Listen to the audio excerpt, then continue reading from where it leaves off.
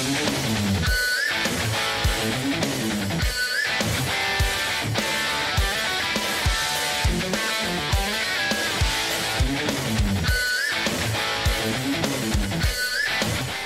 la banca con Rick Descartes, un espacio para la opinión de mercado.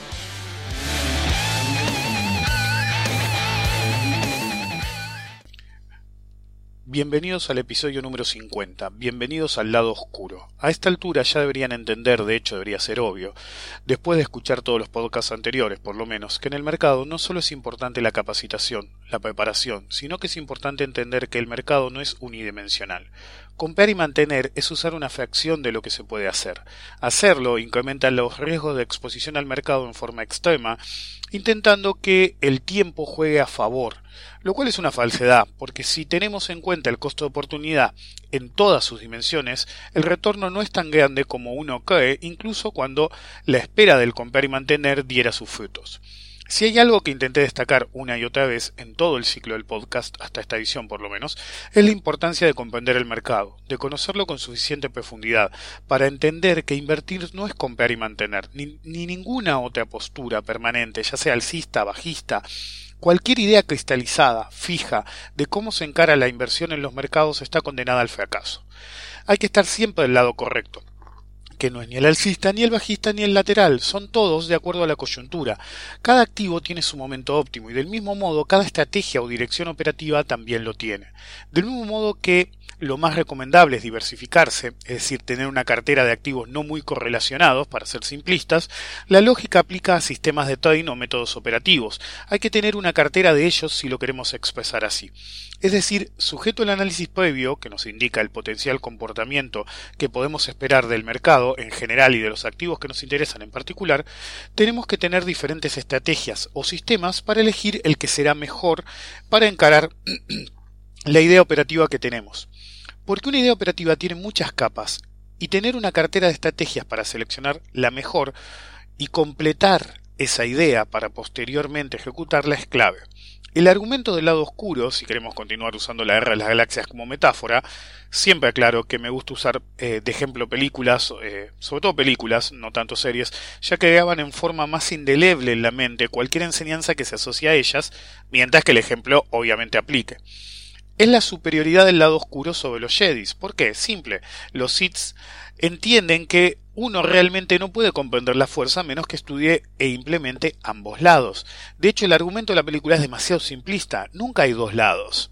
¿Sí? Jamás. Siempre hay matices múltiples, dimensiones múltiples si los prefieren, en toda la actividad humana.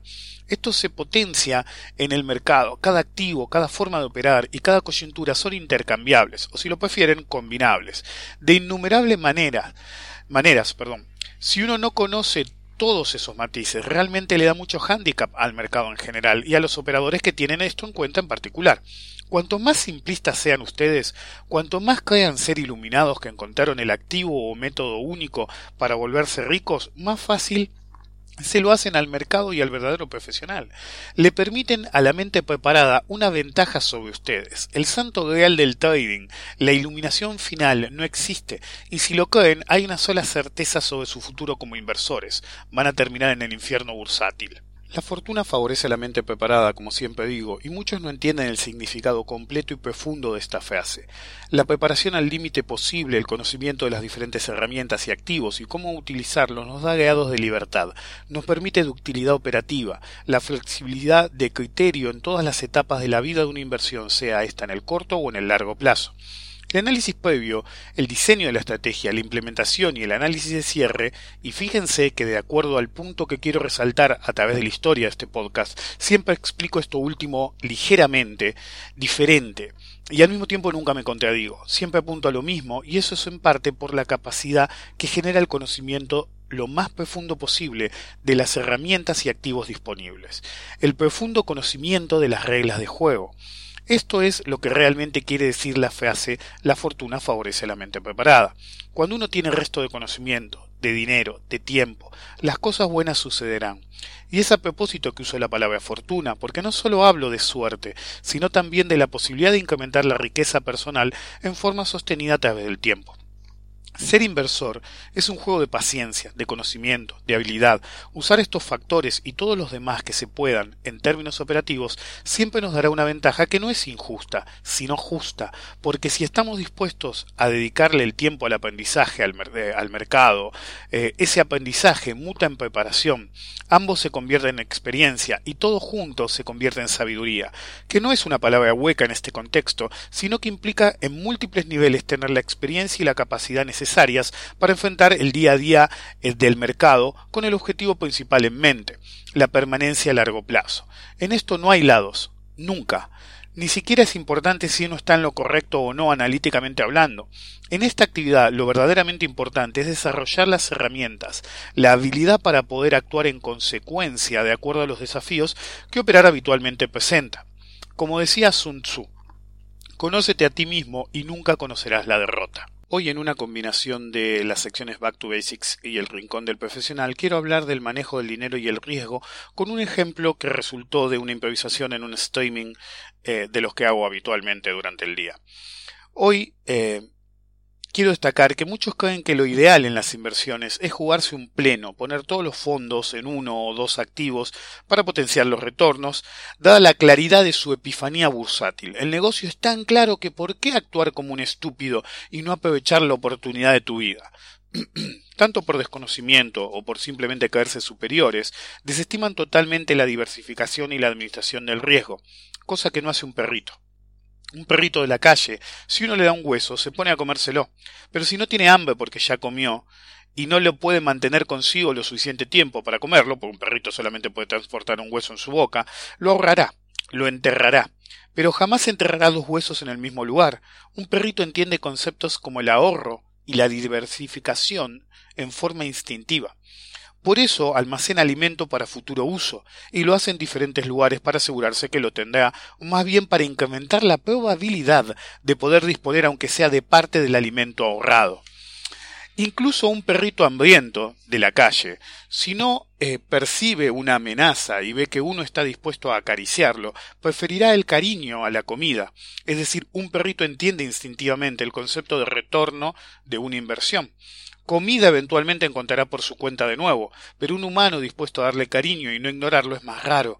Aún más, tal vez me quiera adoptar si soy un perrito bueno, debe imaginarse.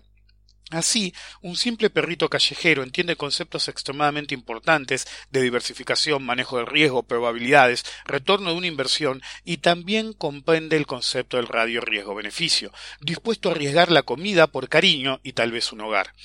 También comprende lo que es un stop loss. Si el humano deja de acariciarlo o se va, rápidamente comenzará a comer lo más rápido que pueda el alimento que le dejó, no sea cosa que un perro más grande se la quite. Si este perrito se cruzara varias veces con la misma persona en la misma zona que le da alimento y siempre o a veces cariño, se quedará en esa zona, porque esa zona maximiza su seguridad en general, porque establecer una relación, por más leve que sea con ese humano, provee seguridad. No pasará mucho tiempo para que tenga un comportamiento guardián, protector hacia su zona y su humano. Lo hace por gusto, lo hace porque es su trabajo, es el dividendo, el rendimiento que le da al humano por su inversión en dinero, tiempo y amor hacia él. Alguno tal vez se escandalizará por la relación económica que establezco, cuando en realidad es una de afecto. No se escandalicen, es solo para ejemplificar. Como un no tan simple perrito sabe más de cómo moverse en el mundo que una persona, por lo menos que muchas personas que no tienen idea de lo que hacen invariablemente se creen iluminados. Y ese esquema de negocios les funciona muy bien, porque ya tengo 14 perritos rescatados de la calle. Todos ellos nos adoran y son la mejor inversión que he hecho, porque el dinero va y viene. El amor de esos perritos será eterno e incansable. Esa es la mejor inversión que alguien puede hacer. Una que nunca deja de dar frutos, un verdadero dividend play. El manejo del dinero, la posición y el riesgo es algo totalmente natural, darwinista. De esto depende la supervivencia del más apto, la evolución. Como ven, hasta un animal lo hace naturalmente. El hombre, no. Entonces llegamos al episodio 50. Deliberadamente lo he hecho más corto porque es como un nexo entre la primera generación digamos como 2 temporadas, entre la primera generación del podcast y la segunda generación que se viene. Básicamente los lineamientos eran similares, pero va a haber un pequeño cambio por lo menos en el arranque de los próximos podcasts. A los que lo escucharon todos, cada uno de los 50, inclusive este, gracias por su tiempo. A los que no lo hicieron, pues deberían. ¿Cuál fue su preferido y por qué? Coméntenmelo en Twitter cuando publico el link al podcast o por privado si lo prefieren, ya sea mensaje directo en Twitter o un mail. Y recuerden, aprovechen la hora oficial de Card Gold Collection. 50 podcasts de ideas de mercado y conocimiento, ya sea por pura teoría o atendiendo eventos coyunturales.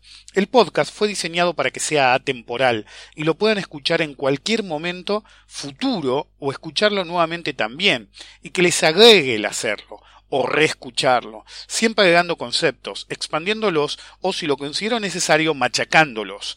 Pero sobre todo, que les genere ideas propias, que es el objetivo de cualquier operador. Generar ideas propias, ya sea analíticas o de inversión, mientras que lo ayudan a alcanzar el verdadero objetivo de todos los operadores, la permanencia a largo plazo en el mercado. Gracias por acompañarme en estos 50, veremos si hacemos 50 más, nos vemos en la próxima y disfrútenlos.